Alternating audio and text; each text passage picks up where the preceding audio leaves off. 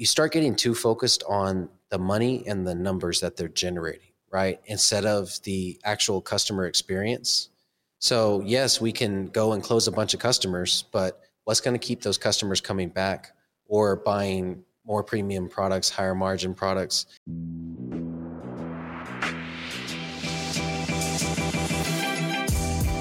Great experiences build great leaders.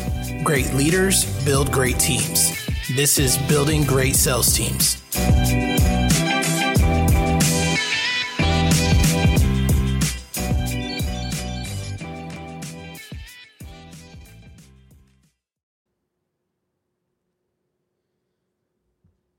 All right, guys, thank you for joining us on the Building Great Sales Teams podcast. I've got a special episode this week. I did a interview on the Nailed It podcast with Joseph Hughes. This must have been a couple weeks ago. It just came out last week on his podcast, so if you haven't downloaded the Nailed It podcast, go check it out. It's great for construction business owners. But we really got deep on this podcast and talked about, setting the example for your team as well as recruiting and some other things with metrics and social media and everything in between. I just feel like it'll bring a lot of value to our listeners on our podcast. So listen in, tune in, and check it out. Thanks. All right, what's going on, everyone? Back with another episode of the Nailed It Show, the Nailed It podcast. Got a really special guest today who's got a couple different businesses, a lot of good experience, and I'm excited for him to share some insights. Before we get into that, I would love if you could share this episode with a friend, whether you're watching it on YouTube, listening to it on our podcast, seeing any of the social clips. Share it with a friend. That helps us reach more people, have more of an impact, and quite frankly, helps us to get some more awesome guests on the show so that we can provide more value. Genuinely appreciate all of the love that you can give our show. Any feedback that you have, please reach out. Check us out on our website at Contractor Dynamics and give us any feedback you can. We want to make this as valuable as possible for our audience. So without further ado, I want to introduce to you Doug Mitchell. What's going on, Doug? Hey, what's up, brother? Honored to be on the show. Yeah, we've been connected for a while, and it's good to have you on. Get a little bit of your behind the scenes kind of insight, running multiple businesses. So I'm happy to excited to dive into that. For those of you in the audience that don't know Doug, you want to give us a little background as to who you are and the businesses that you operate? Yeah, absolutely. So I'm the CEO of Argenta Field Solutions, which is a sales organization, and we sell products like AT&T, security, and solar is our latest venture, and we're kind of going all in on that. The company name there is Argenta Solar, subsidiary of Field Solutions. So mainly background is door-to-door sales, right? Been doing it for 12 years now, done some B2B, telemarketing, pretty much any way of selling, I've done it. And so shortly after getting into Apex, I got a lot of requests to help people with their sales teams. So I got into consulting at that point and then launched the Building Great Sales Teams podcast. So that's kind of where I'm at with everything, running the sales organization, doing some consulting, and the podcast as well. All right. So for anyone that needs help with sales teams, anything sales team related, Doug is your man. So that is awesome. What exactly is Argenta Field Solutions? Like you build sales teams for other organizations, or I'm not really sure how that works. No, Argenta Field Solutions started as not really a brainchild. It was a popular model for door-to-door sales companies to go through. And basically you get a contract with a client like AT&T, DirecTV is another one, ADT, Vivint, all these big Fortune 10, Fortune 100 companies, they need sales forces, right? And so you sign a contract with them and they pay you commission per product or per sales rep, however it works. But most of the time they're trying to outsource their sales, right? And so they hire companies like ours, and we go out and we sell their product, mainly door to door. Because it is a commission-based type position, it's hard for them to carry that 1099 liability. So they sub it out to us. We carry it on. We hire the salesperson. We train them. We build the team. we go into multiple markets and sell door to door, basically.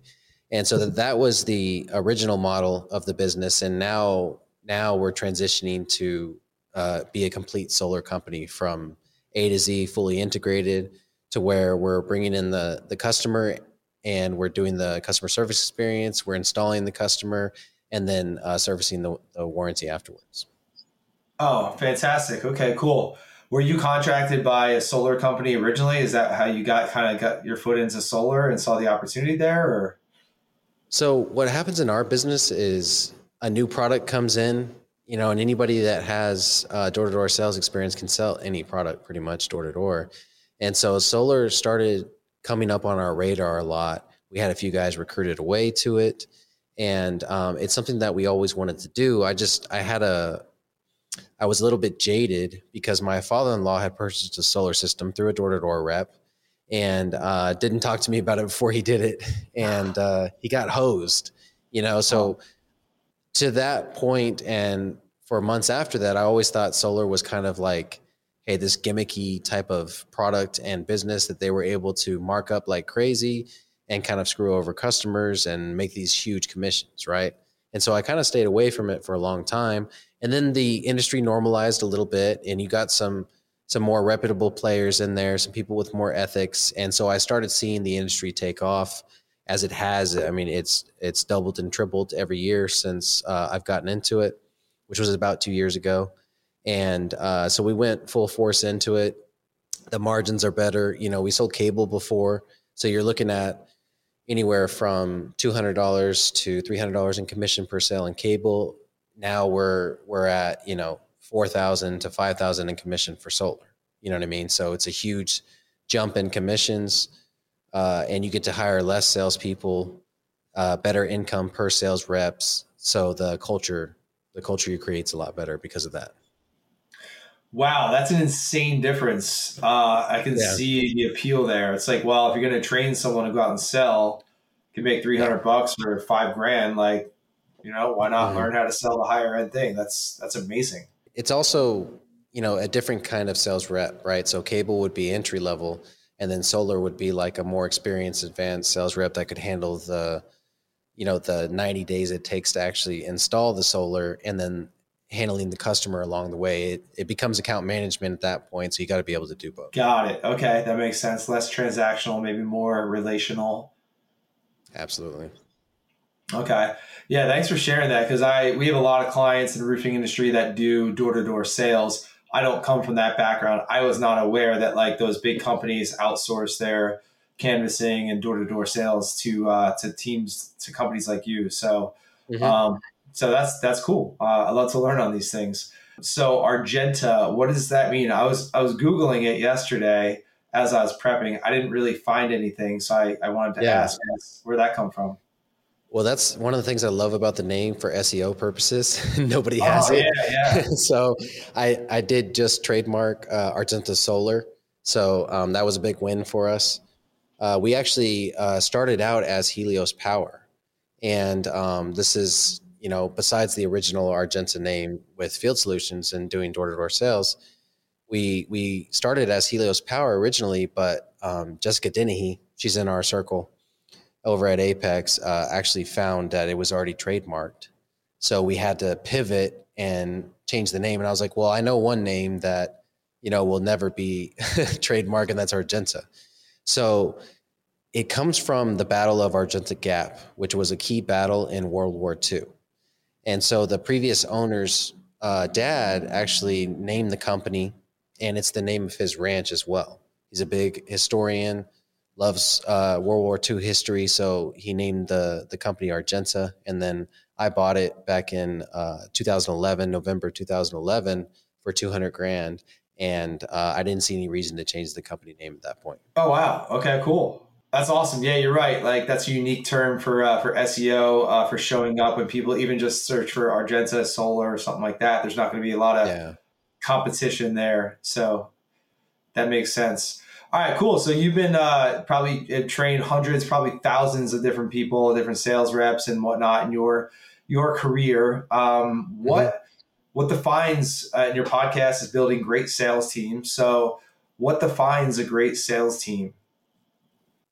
So it's hard to say in a few words, right? I'm sure that's why you have a whole So podcast dedicated to it. yeah, whenever I audit a sales team, I use a system called Kodak, right? And this is kind of how I define a great sales team. So if you're proficient in all of these points or these tenets, then you're going to be in good shape in terms of your sales program. So, in short, I would say a good sales program defines a great sales team. And CODOC is compensation, opportunity, development, operations, and culture. And if you're evenly weighted across those things, then that's what's going to define a great sales team, right? And so I audit those things. I look at the comp plan. Is it simple? Is it sales rep facing? Can they make six figures from it? And is it comparable in the marketplace? Because you're looking at it from the sales rep point of view when you're building the sales team versus, the business owner point of view and you're looking at the bottom line, right? And then opportunity, do I have an opportunity to do more than just go and sell? Can I get into management someday? Can I lead people someday? Or can I cross sell into a higher margin product or a premium product? What's my opportunity? The next step is development. So are you developing your people in terms of their skills and in terms of leadership, and then going maybe even a step further in developing them as humans and teaching them how to do things like, entry level salespeople don't understand taxes. So what if you're teaching them taxes along their journey when they make their first six figures? And especially if they're 1099, they need to understand, okay, I need to open up an LLC. I need to claim expenses and stuff like that. So I don't get, pay out 30+% to the tax man, right? And so after that, it's operations, which, I'm sure your company coaches a lot on, which is, can I fulfill the product properly? Do I have the customer service experience in mind, as well as onboarding? My first impression, if I'm a salesperson to a sales program, is the onboarding process. Am I having to fill out the same paperwork 3 times? Like I'm at a, emergency room clinic or something like that, and I'm having to fill out my name 3 or 4 times. And so your onboarding process has to be on point, as well as their introduction to the company and your orientation. Your recruiting's got to be on point, so you keep a steady flow of new salespeople coming in, so your existing ones have opportunities to lead and train and so forth. And then the last piece of it is culture, which is my favorite part. I've always said a great culture can carry a sales program. You could be deficient in all 5 other tenets. If your culture is strong, then that's going to carry the sales program. That's why you see so many startups do so well, even though they're deficient in those other other 4 areas, because everybody there knows that they're there for a purpose and that they have a mission, and it's a mutual mission, and it benefits everybody involved, right? So that's how a lot of great cultures start. And then you start filling in the other 4 tenets, and it's just like rocket fuel from there. That's awesome. I'm taking notes. I love that. That's really cool. So we work on our own sales team as well. Yeah, like most of our clients are roofing companies, and there's like, I'm sure you've seen in all industries, there's, owners and sales leaders crying that there's, it's so hard to find good people. I can't keep people. It's a revolving door.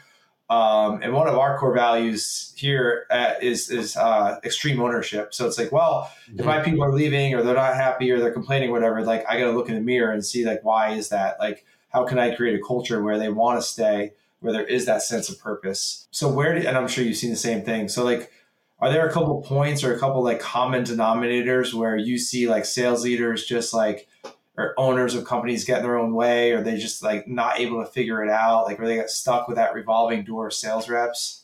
I'm sure it goes into like what you just talked about with those 5 things, but some of those common elements that are points of failure. Yeah, at a entry level, when a owner decides, okay, I want a sales team, I'm gonna hire my first salesperson, right away their expectation is they're gonna end up being, I'm gonna train them to be like me, which is insane, right? There's a reason you're in the position you're in. You're able to juggle, the financials, the sales, the operations, you're able to move the company forward. You're the visionary, you're the integrator, you're all these things. There's no way that salesperson can live up to that. So establishing proper responsibilities and expectations with your salespeople is huge, right? And so the less admin work and the less customer service work you can have a salesperson doing, the better shape you're going to be in, right? You're used to handling it all. You handle the admin, you handle the customer service, you're the top salesperson of the company, one of one, right? But once you hire that salesperson, try your best to have your first salesperson be focused on nothing but sales, product knowledge, sales training, and selling customers. That's their number one job. Too many times you throw the admin work on them and you throw, the operation stuff on them and bog them down, and they don't have the capacity to be able to go out and generate business at the same time. You know what I'm saying? Mm-hmm. And we as business owners don't have that much capacity either. So what we're going to see is allowing them to stay super focused on sales, is they're going to blossom and they're going to hopefully sell more than we ever could. You know what I mean? And so that's one of the things that I see happen a lot. And then what'll happen too is, like, say you have a 5-man sales team, right?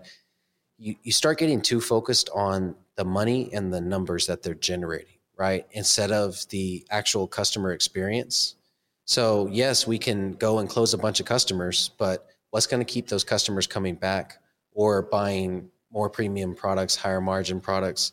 How are we going to have a better ROI per customer versus just getting the one-time customer impulse sale, one-time commission, and then it's over, right? So focusing on the customer experience on top of the sales rep experience is gonna get rid of that pain point for you. And then it helps the salespeople get referrals. It helps keep your good name. So whenever the salespeople says, "Hey, I'm Doug with XYZ Contracting," that name isn't going to scare the customer away and make the salesperson's job harder because you've created a great customer experience. Yeah, 100%. I mean, we're a marketing training company, so we train our clients on like social media marketing and content and all those things. But at the end of the day, like, your product is your best marketing. Like, the customer experience that you provide, the service you provide, the products you install, like, doing a great job in providing that experience that's your calling card, right? You're going to get those referrals, you're going to get repeat business, you're going to get reviews, you're going to get more enjoyable clients to work with that aren't huge pains in the ass. Yeah. So that's huge. Yeah, we see that like way too often. Like, you see on Facebook and the groups and everything, like a roofing company owner is like, "Hey, hiring sales reps, like, need right away, need ASAP, make $100,000." And like, that is their whole pitch. That's their whole value prop. And, Right. You might get people like that, but if they're just in it for the money, they're not making $100,000, the first week or the first few months, obviously. There's nothing else keeping them there, then they're going to lose them quickly. So it's like, people put, and I'm not perfect, but like, you see owners like putting like the minimal effort into like recruiting and then complaining that it's hard to find good people. It's like, are you really like, are Yeah. you creating like an organization that people want to join? Like, you've got to show people that you have an opportunity for them to thrive. Like you said, not only monetarily and business wise, but like on a personal level as well. That type of leadership is necessary. Well, you've got to invest somewhere, right? So when we were doing cable sales, we had 110 plus salespeople in our organization. We would hire anybody that walked and chewed gum. And that's because we were okay with it, because we knew we had a filtering process. One, we did door to door. So we took them out to the doors the first day. We find out if they could hack it or not, right? If they were going to be able to handle the heat, if they were going to be able to handle the rejection. There's training the first day too, but we're not investing a full week into training and then sending them out to the doors. We have a filtering process. We want to send them out to the doors as soon as possible. This is the reality of the position. This is the hard work, right? And so along that filtering process, obviously, was the core values as well. We outlined what we expected of our people, whether it's on social media or in the office, what we were going to accept and not accept, And so that went into the filtering process. And then we invested so much in our training.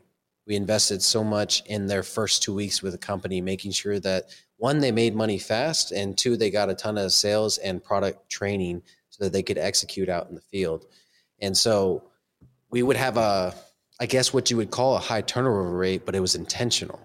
We didn't want to discount anybody because we believed that we could teach anybody to sell if they had the work ethic. So work ethic is not something that you can hire for. It's not on a resume. It's not going to happen in a conversation like me and you are having right now. I mean, we could BS each other all day long. Work ethic won't happen until you start doing the job, right? And so once we find out if they have work ethic, then they're in. And then it's up to us to get them to the skill level that they need to be to execute. And we would always say, hey, your work ethic will get you to $1,000 a week. What's going to get you to 2,000 a week is the way that you train, the way that you study, the way that you show up to the meetings, and your experience. All right. I like that. Okay. So if you wanted to get like 10 really good sales reps that are going to stick with you, how many would you originally like get in the door? Like 100 or 50 100. or 100? 100.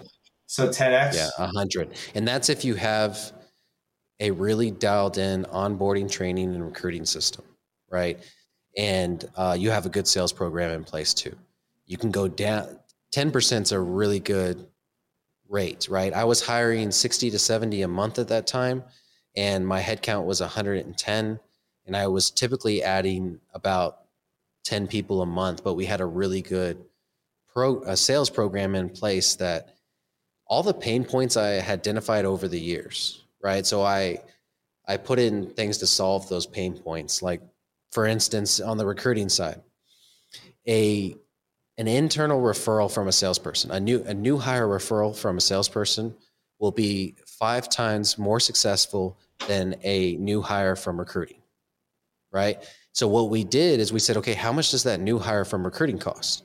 Okay, it cost us $250 in ad cost and commission from the call center agent that's recruiting them, $250 per hire, right? So I'm going to pay $1,000 per referral from my internal team. And then I can pay 250 up front, so I'm not out any money, and then I'll pay like $100 a sale after that. So I break even all the way to 7 sales, and then at that point I have a way stickier salesperson that's going to stay on longer, because when they came into the position, they knew what it was about because their friend was doing it already. Maybe their friend was already making big bucks, so they know if they just stay long enough and they work hard enough, they'll get to that point too. And there's so much more motivation and proof of concept there for an individual versus before they're coming in blind pretty much, with the recruiting effort. Yeah, that makes a lot of sense. Yeah, some of our bigger clients that recruit a ton of sales reps, like they do that internally through referrals. And one of them, if a rep successfully refers another rep that stays, I think, for 6 months, the rep that referred them earns the company trip to like Costa Rica. I think they went this year or something like that. So like pretty cool incentive. Nice. But that, your buddy has to stay on for 6 months, and then, you earn that. So that makes sense for sure. It happened all the time. We realized we had recruiters in our reps, and we switched them over to recruiting. We were like, hey, you just need to work full time for us as a recruiter. We'll pay you a base plus commission for every person that walks in the door. And all of a sudden 10 of their friends show up in 1 month, and we doubled the headcount in the office because 8 of them stick, because they're so much stickier when they come from internal. Yeah, for sure. Wow. So that 10% number, that's lower than I would have thought. But that goes to show you've got to put in the effort, and that's with a good sales program and training and culture and everything like that. Like if you don't have those things, like I don't even know what the number would be. Yeah. And to be fair, that's door to door, right? Yeah. That is the, one of the hardest sales positions there is, one of the most beneficial to do first in your sales career. You know what I mean? Because you're creating sales from nothing, right? You're creating them from air. There's no marketing. There's no warm up or anything like that to the consumer. They weren't even thinking about you before they knocked on their door, right? And so that's why that 10% number seems a little low. But then when you're hiring and you're actually getting maybe some marketing leads in, you're maybe you have a company that has a brand name or something like that, then the retention gets higher and higher and higher. Got it. Okay, cool. Speaking of retention, once you get people in the door, you get them trained and whatnot, what things do you operate by, and what kind of tenets in order to increase that retention, right? You want to keep those people that are awesome. Like, what are some recommendations you have there?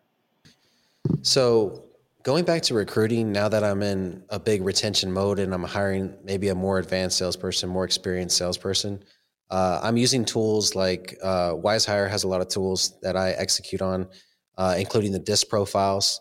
So what we did is we said, okay, They have this disc profile tool. Let's have the whole sales organization take this disc profile, and then we'll have our, best leaders take it. We'll have our best salespeople take it, put them into 2 classes.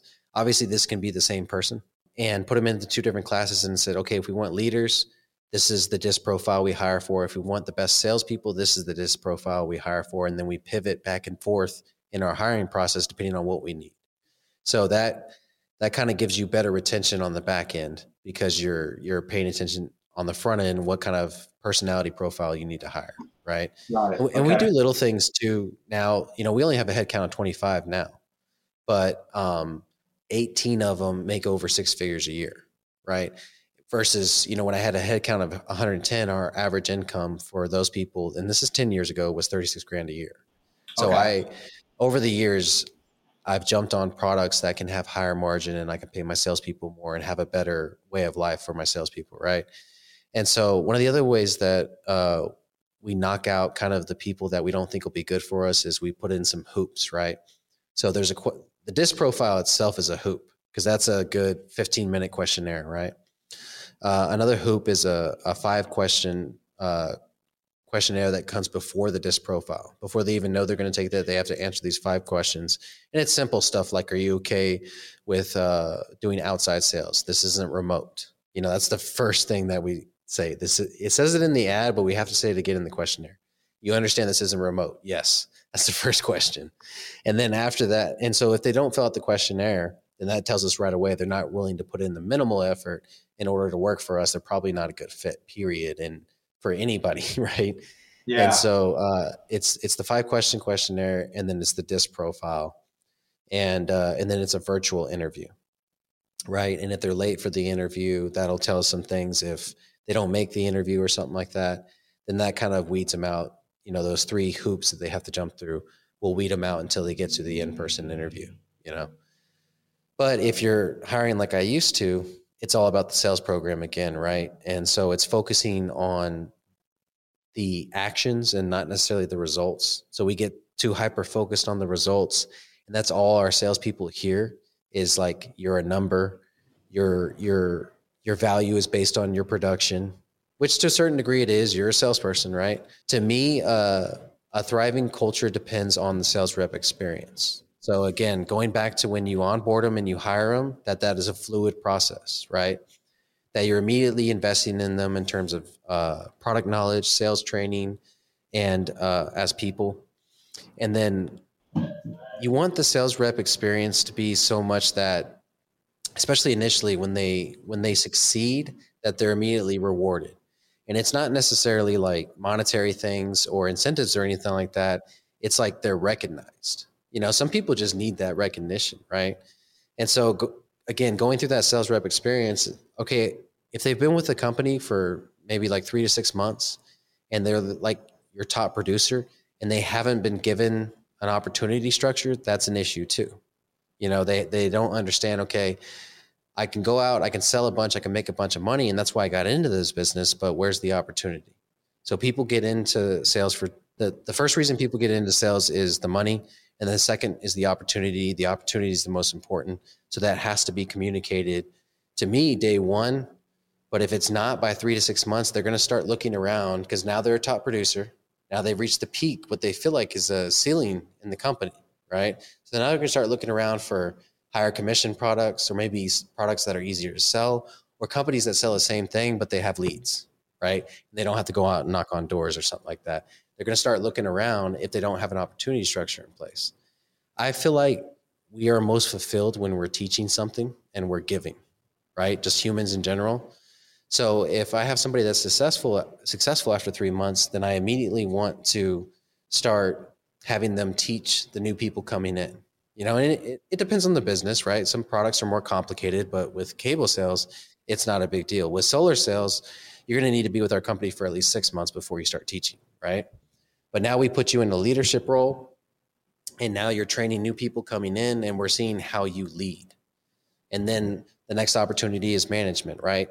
Managing the whole sales team. So we have metrics in place that you have to hit in order to get to that level, So to me, you're going to increase your retention by creating opportunity structure within the company is one of the biggest thing.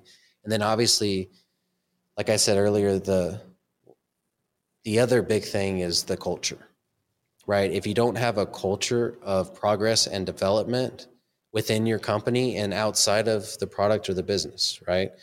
You have a culture to where at an entry level, you're teaching them tax strategy, and then you're teaching them how to invest. Maybe the 21, one of our pieces of training is the 21 Rules of Money by Ryan Stewman, right? And so Cool. they have access to that training, and obviously it's public, right? But it's also within our system. We have a link program that they get texted that link after 3 weeks with the company.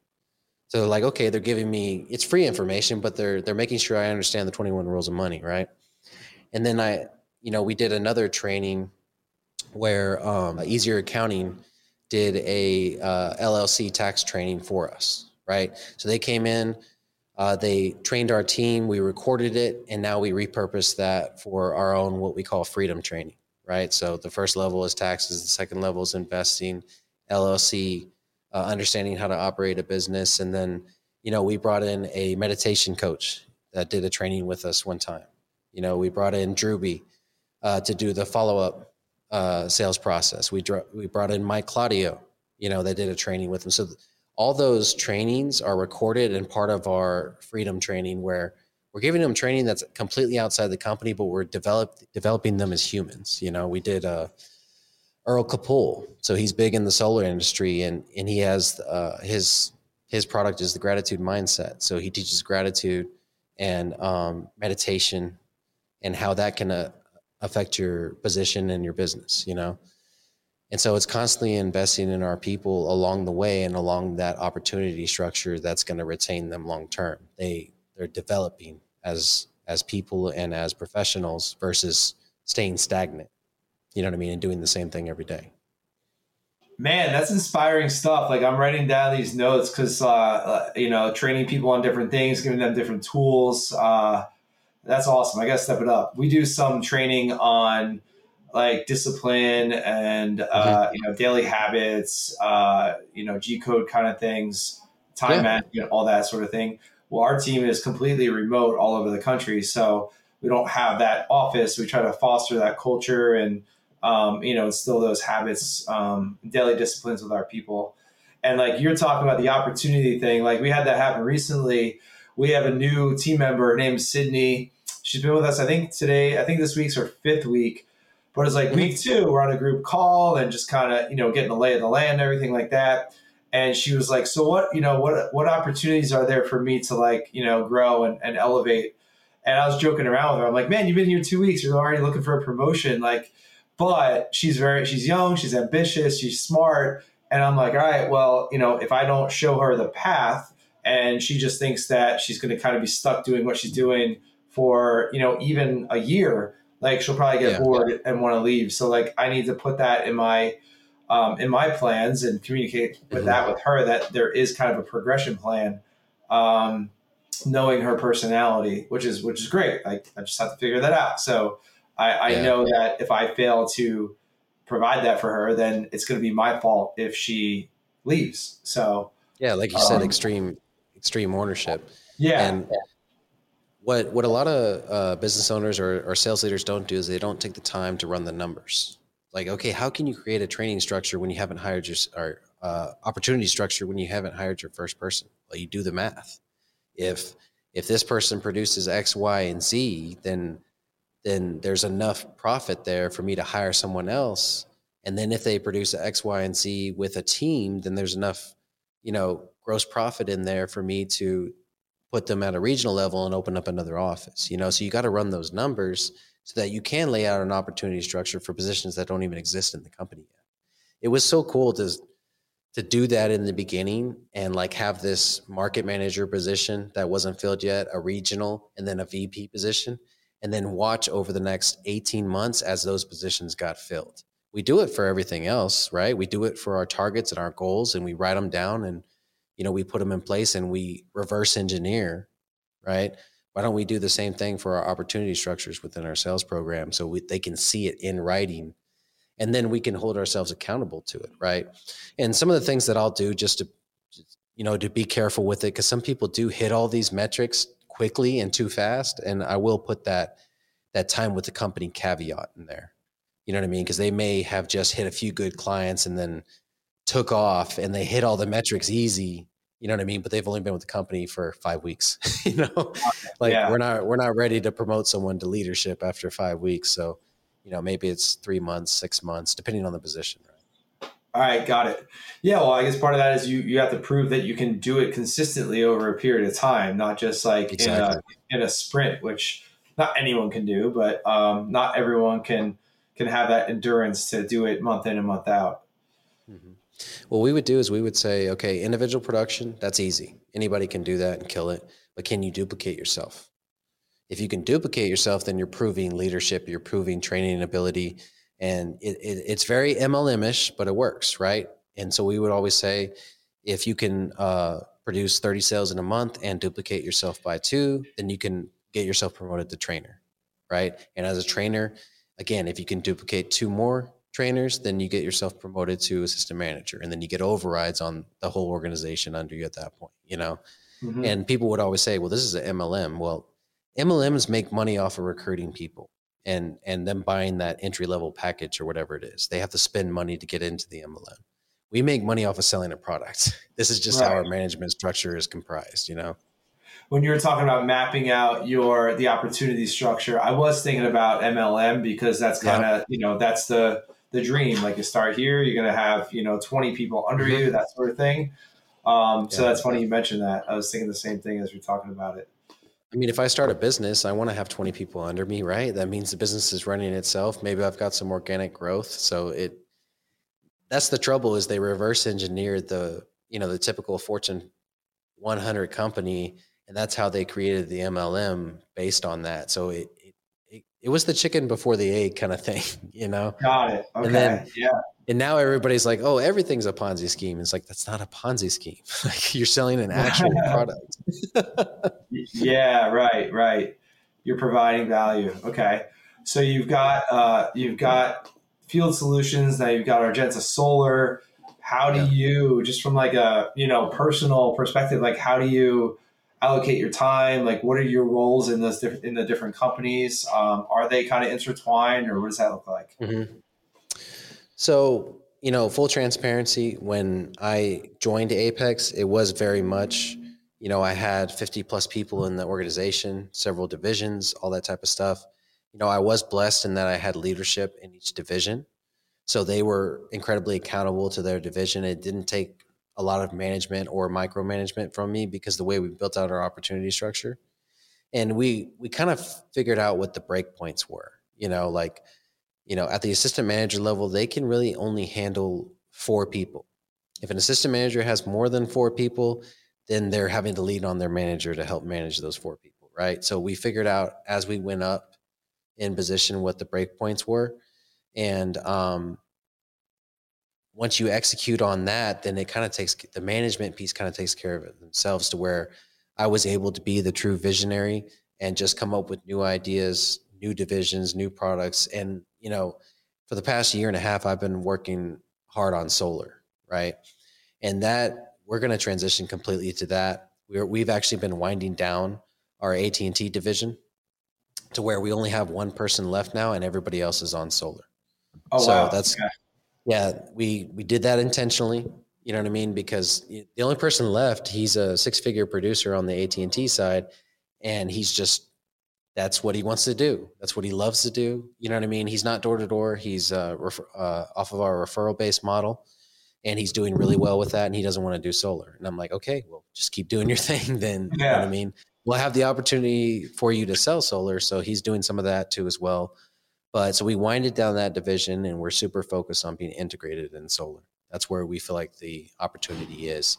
So I'm back into being the operator again. I'm in the business again, versus before I was able to be the visionary and just come up with new ideas and push the business forward, expansion. Now I'm like, all right, I need a SOP for my sales flow. Whenever we set an appointment, I need an SOP for that. I need a document that explains the steps, and then I need a video that walks you through everything. So I'm doing all that stuff again. It's kind of fun. I'm enjoying it, because I'm going back to where I was 10 years ago when I was building the business for the first time. Yeah, but you're building a business for the first time, but you have like another decade of experience under your belt Yeah. and life maturity. So that's really cool, interesting. And you guys are you're DFW. Is that your market? No, we're in South Texas. So San Antonio, Corpus Christi, and Houston are our Oh, main okay, my markets. bad. I guess I Yeah. just assumed like everyone in Apex. Texas is DFW. We're all No. in DFW. Yeah. All right. Like Houston is an hour from Houston is the joke. Like you could fit Germany and Texas is the joke also. So yeah, Texas is pretty big. Houston's out of Houston. That's great. Okay. Yeah. That's cool. So Argenta Solar, and I forgot about this until now, but from a marketing perspective, this is really cool to see. And I don't know the details. I just saw on Instagram, but like the energy drink thing. Tell us about that. Yeah. That was awesome. So the energy drink came from seeing my guys spend $4 to $5 on this drink every day. And then, I was doing the same thing, but I'm in a different financial position than they are. Right. And so I'm like, I started doing the math. That's $120 a month, over, about $1,500 a year or so. And I was like, man, I would love to buy these for them, but per office that expense would be like 10 grand a year. It would be insane. Right. And so, and then I was looking at the back of the cans because I just drank one. I have one right here. I was looking at the back of the can and I was like, I don't even understand these ingredients, and I started looking at the side effects of them, the side effects of caffeine in general. And some of them had like 280 grams of caffeine in them. I'm just like, all right, this is not good for us. We're crashing after lunch, eat a big meal. You're supposed to go to the field and you're crashing, you're tired, you're groggy. So I heard about Dennis Morales and Drink Labs. He's another Apex executive, and he can create custom energy drinks. And I'm like, okay, that's what I need. I got a quote from him. We went forward with it. And so now, right before $1 Million Mastermind, I was able to purchase and we were able to develop 20,000 Argenta energy drinks. And so not only is it a cheaper, the guys don't have to pay for them, right? They're included with the company. What company has their own energy drink, right? And so that's the first thing. And then the second thing is I develop relationships with them. Pretty much anybody in Apex can message me right now and say, hey, can I get some Argenta energy drinks? And I'll send them a case or two, right? And so that's one of the ways that I develop relationships. Podcast guests, same thing. I'll send them a case of energy drinks. And then on the back of the energy drink is a QR code. And that QR code gives you a custom solar quote. So we leave 2 cases of them with customers, and then they put them in their fridge, right? They're delicious. They're pineapple flavored. They have real sugar in them. It's not all the artificial stuff. They're all natural. And they put them in their fridge, and then they hand them out to their friends and family. And then they tell them, hey, this came from my solar company that just installed a couple weeks ago. If you're interested in it, there's a QR code on the back. We coach them through this. We're like, hey, send us all your referrals. And then if they list you as the referee, then we'll pay you a referral fee, And so that's gotten us a lot of our organic business as well. It's something within the Apex community that's gotten me a lot of notoriety. We gave them away at $1 Million Mastermind. And so we almost got kicked out of the arena because you weren't supposed to give away energy drinks there because then they couldn't sell them. Of course, they didn't have any energy drinks. They were just worried about their Coke products, right? Got it. But we became so famous for that people started reaching out to me. It's like, hey, can I get a case or whatever? And I sent them a case. And then they're reaching out to me again for consulting or to work for us or to get a solar quote. So it was just this top of mind thing that really spread like wildfire through the Apex community and worked out really well for us. So, we spent 20 grand on 20,000 energy drinks, but now I got a whole storage container full of them and I'm good to go probably for the next 12 to 18 months, depending on how well we do on the solar side. Yeah. And I imagine that obviously great for the team, good, healthier alternative for your guys. That's great. I agree. Those ingredients, like I have them once in a while, usually if I'm traveling and there's like late or early flights going on and I'm like operating all day, I'll have one, but like I don't feel good about it. I don't feel proud about it, Yeah. So I know what you mean. It serves its purpose. Yeah, it's a very Yeah. short term fix, and then you can't sleep that night. You're like, oh, it's just yeah. But I'm sure that you've gotten an ROI on that already, just from solar quotes and things like that, right? Yeah, actually, we had a meeting last week, and the install that just went in gave us a $2,000 ROI. So we're 2,000 in the green now on that Perfect. $20,000 investment. And And so, then yeah. and I still have like 17,000 of them left. So we're in good shape. And I forgot to mention this. We put our core values on the back of them as Oh, well. We cool. go over those with customers, so that's part of our customer experience. And then the way that Dentist put together this formula, it helps you retain water, right? Because my guys are out in the field in the heat. It's got all natural ingredients, and it has a root in it. Oh, he's just sent me the root the other day. Somebody was asking me if I had an alternative for Adderall, and Huh. this herb actually mimics Adderall. It's not as intense. It's not addictive or anything. It's natural, but it mimics helping you focus, especially if you're ADD like me, right? And that's in the drink as well. So my guy's anti-inflammatory, helps them retain water in the field and focus on what they're doing. So it was formulated for door-to-door sales reps. Wow. Sounds like magic. Now that we're talking about it, I would love to get my hands on a case of those things somehow. Yeah, absolutely. We'll shoot them over.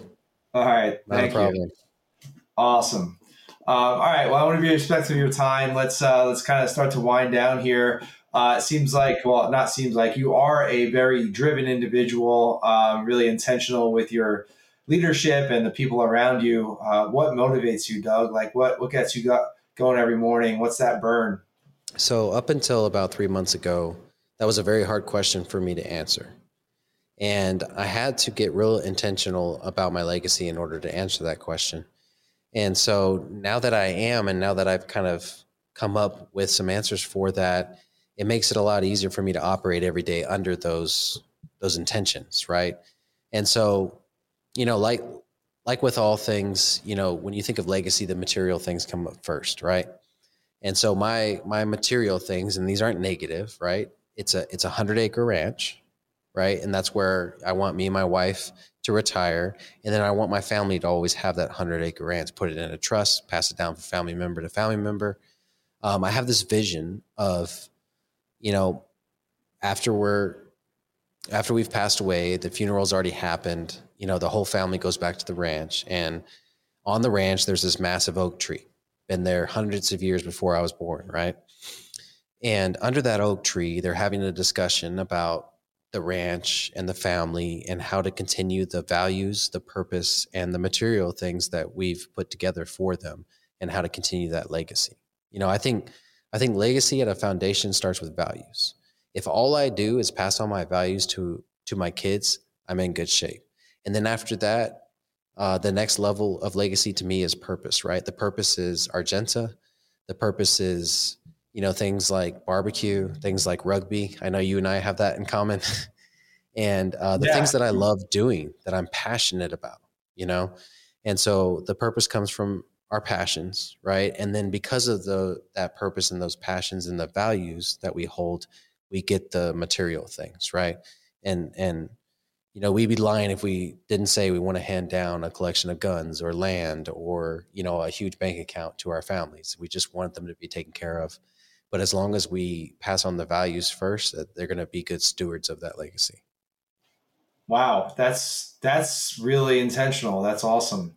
Did you, 'cause I know we have I run a small mastermind group, and we kind of, coach some people on doing that sort of thing, creating a vision and all that. Did you go through some sort of Mhm. exercise or like book to try to like figure all that out? So I had been, I just, I've been researching it for about 7 or 8 months now.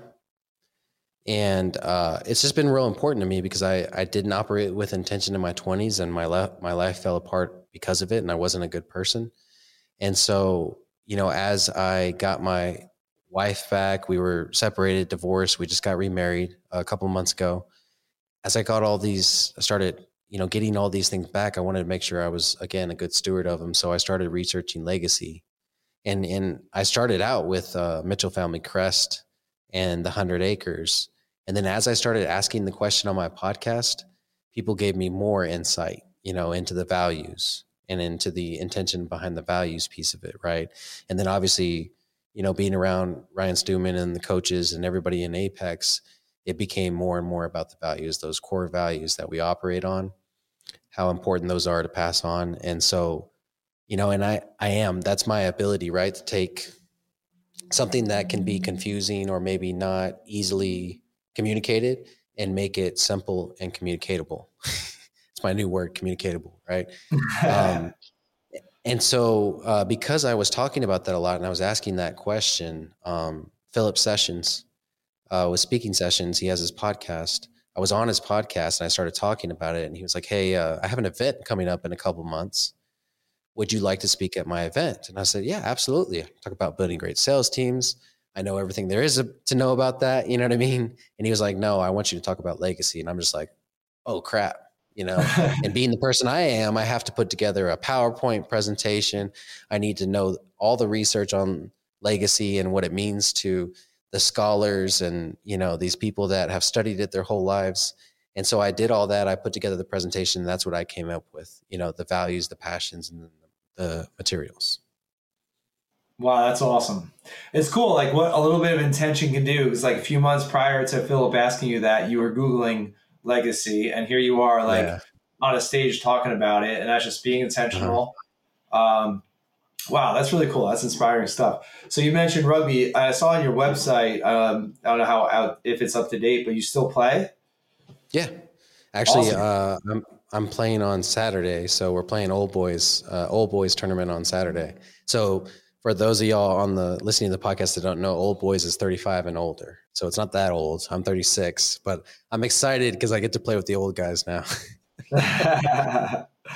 That's awesome. Yeah, I played for many years. I haven't played since 2009. I got a couple of concussions pretty bad, and I decided to hang it up. But I miss it, man. The camaraderie is that culture. Like, talk about culture. Like, it's awesome. Yeah, and I did derive a lot of my culture pieces from rugby, which it's definitely that brotherhood. One of the reasons one of the things that I always wanted to do when I started my business was be the company I needed when I was 19, 20 years old, kind of lost, had that entrepreneurial mindset, and couldn't find anywhere that could foster that, right? So I wanted to make sure I created a company that fostered that. And so, Apex was kind of that for me too. Now I'm an entrepreneur, now I'm successful or whatever, and I kind of alienate myself from other people because of that success, right? But then I found Apex and people that thought and acted and were driven like me. And then I got that brotherhood all over again, and I got it with rugby, but there was always that separation because I was an entrepreneur and they were employees somewhere. We could never connect on that level. So once I found Apex, it was just like, oh man, this is like finding rugby all over again. Yeah, that common ground, those, nothing wrong with like, whatever you do for a living. It's just like having those conversations to be able to connect. I totally get it. Oh, that's awesome, man. I love it. All right. Well, let's start to wrap it up. You got a few minutes for a quick lightning round, some fun questions. Yeah, absolutely. All right, cool. So I'm a big reader. I assume most of my guests are too. What's the current book you're reading? So right now I'm reading a massive book called The History of Texas. Oh, yeah. And you can imagine how thick that is. And I just started it a couple weeks ago. I'm like 200 pages in or so. And it's just eye-opening, because I'm a big, I'm born in Texas. I'm a Texas boy. I love the Texas culture, the Mexican influence, the Indian influence, the German influence, Cajun, the French influence, all that stuff. I experience it every day in the small towns around South Texas. And I just wanted to learn about the history that created all of it. You know what I mean? So that's what I'm reading right now. That's really cool. That's awesome. All right. I assume you have some sort of, I'm obsessed with morning routines. I've had mine for years now. Do you have one? And if so, what is it? Yeah, mine's probably pretty basic, but it works for me right now. So I'm not doing 75 hard. I'm not on the live hard year anymore. So I need something in the mornings to get me going. So it's wake up at 4:30, and then it's straight to the gym. From there, I'm working on my home gym right now, which will condense my routine a little bit. But it's straight to the gym from there, and then I come back to the house. I love cooking, so I cook breakfast for myself and the rest of the family if they're having breakfast with me that day. And then I go straight into posting. I post in my personal, my business groups, and then of course Apex Sales Talks with Sales Pros. I do all my posts and everything, and then I round up the boys, take them to school because they go to a different school than their sister. She takes the bus. So I take them to school. It's about a 40-minute drive, and then I got another 30 minutes to get to the office, which is mainly because of traffic after that. So that's pretty much my morning routine right now. Okay. Unfortunately, no meditation. I can't find the time to meditate in the mornings, even though I'm getting up at 4:30. It the posts, honestly, all the writing that I'm doing right now is taking up so much of my time. So I've got to find another time for meditation. Yeah, it does take up a lot of time, and you have some driving in there too. That definitely takes up time. But Mm-hmm. that's why we connected. I love your content. I love the post you wrote today about how we connect by being vulnerable. With some of the Yeah. things that are maybe not the successes or the wins or anything like that. Something that Mm-hmm. I'm continuing to work on as well. So I think a lot of us, myself included, kind of put up this wall, and Yeah. but I know that the more vulnerable you get, the more you do make those deep connections. So, um, Absolutely. yeah, that was a great post. All right, how about next travel destination? So I'm gonna go see Jose Lopez and Sarah get married in Medellin, and then they're doing a small trip right after to Cartagena. So Colombia is my next travel destination. Oh, very cool, very cool. It's been on my list. My wife thinks like we're gonna get like gunned down or something like that, but I keep telling her like It's not it's Narcos anymore. yeah, exactly. All right, so you've got a lot going on, businesses, family, and all that. What is Doug doing on a free Saturday, if that exists at all? Yeah, so most of my Saturdays are free. It's like you said, when we operate with intention, we can kind of create the lifestyle that we want. And so I'm very much the 9 to 5, evenings free for the family, weekends free for the family. So I'm working on my property mainly, doing the yard work and stuff like that because I genuinely enjoy it. We don't outsource that. We outsource cleaning the house, doing the dishes, laundry, 100%. We both don't like that. But the yard stuff I love doing, and it's kind of a labor of love now that we've taken that property from sand and sticker burrs to like grass, a fence, garage, all that stuff that we've put in now. So it's been a labor of love. And then I love to barbecue and I love to play rugby. So That's really cool. That's awesome. All right, how about one piece of advice for a new entrepreneur or a sales Mhm. rep or someone starting out in their career? So, this is anytime someone starts a business and they say, "Hey, I'm starting a business," I always tell them this. And I don't know that it's advice as much as it is insight. And it's understanding that businesses don't fail. The owners give up. So as long as you don't give up, your business isn't going to fail.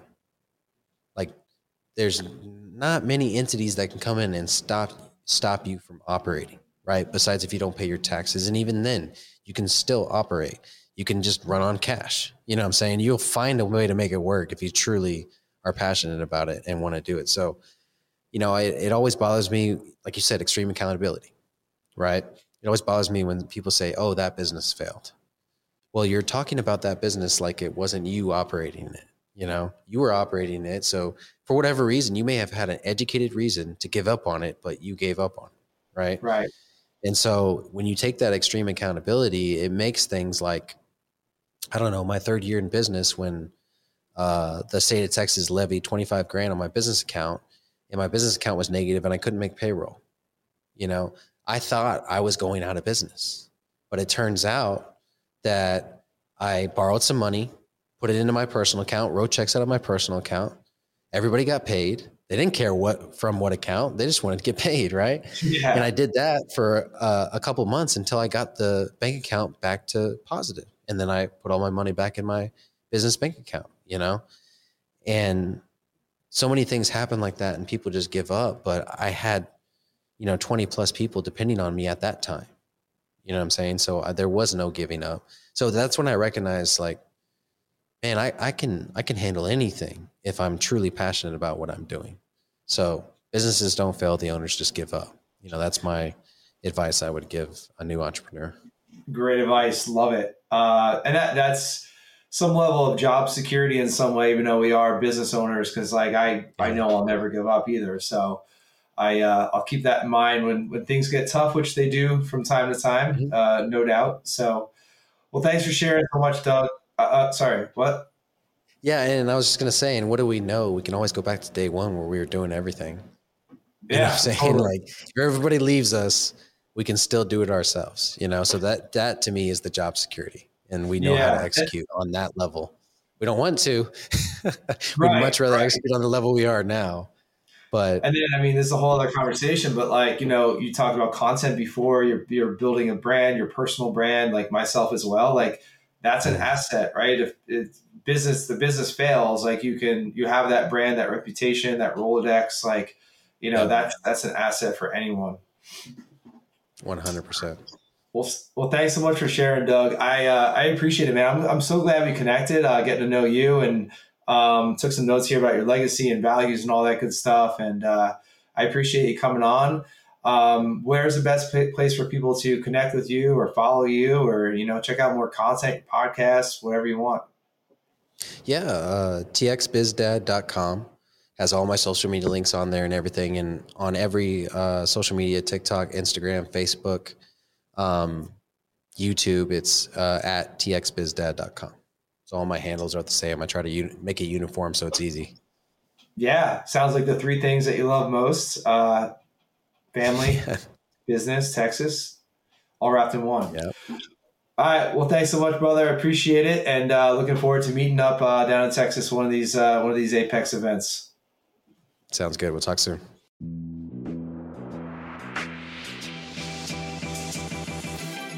Thank you for joining us on this episode of Building Great Sales Teams. We appreciate it. Make sure you like, share, and leave a review wherever you consume podcasts, and subscribe so you're notified when we release new content. Great sales teams aren't recruited.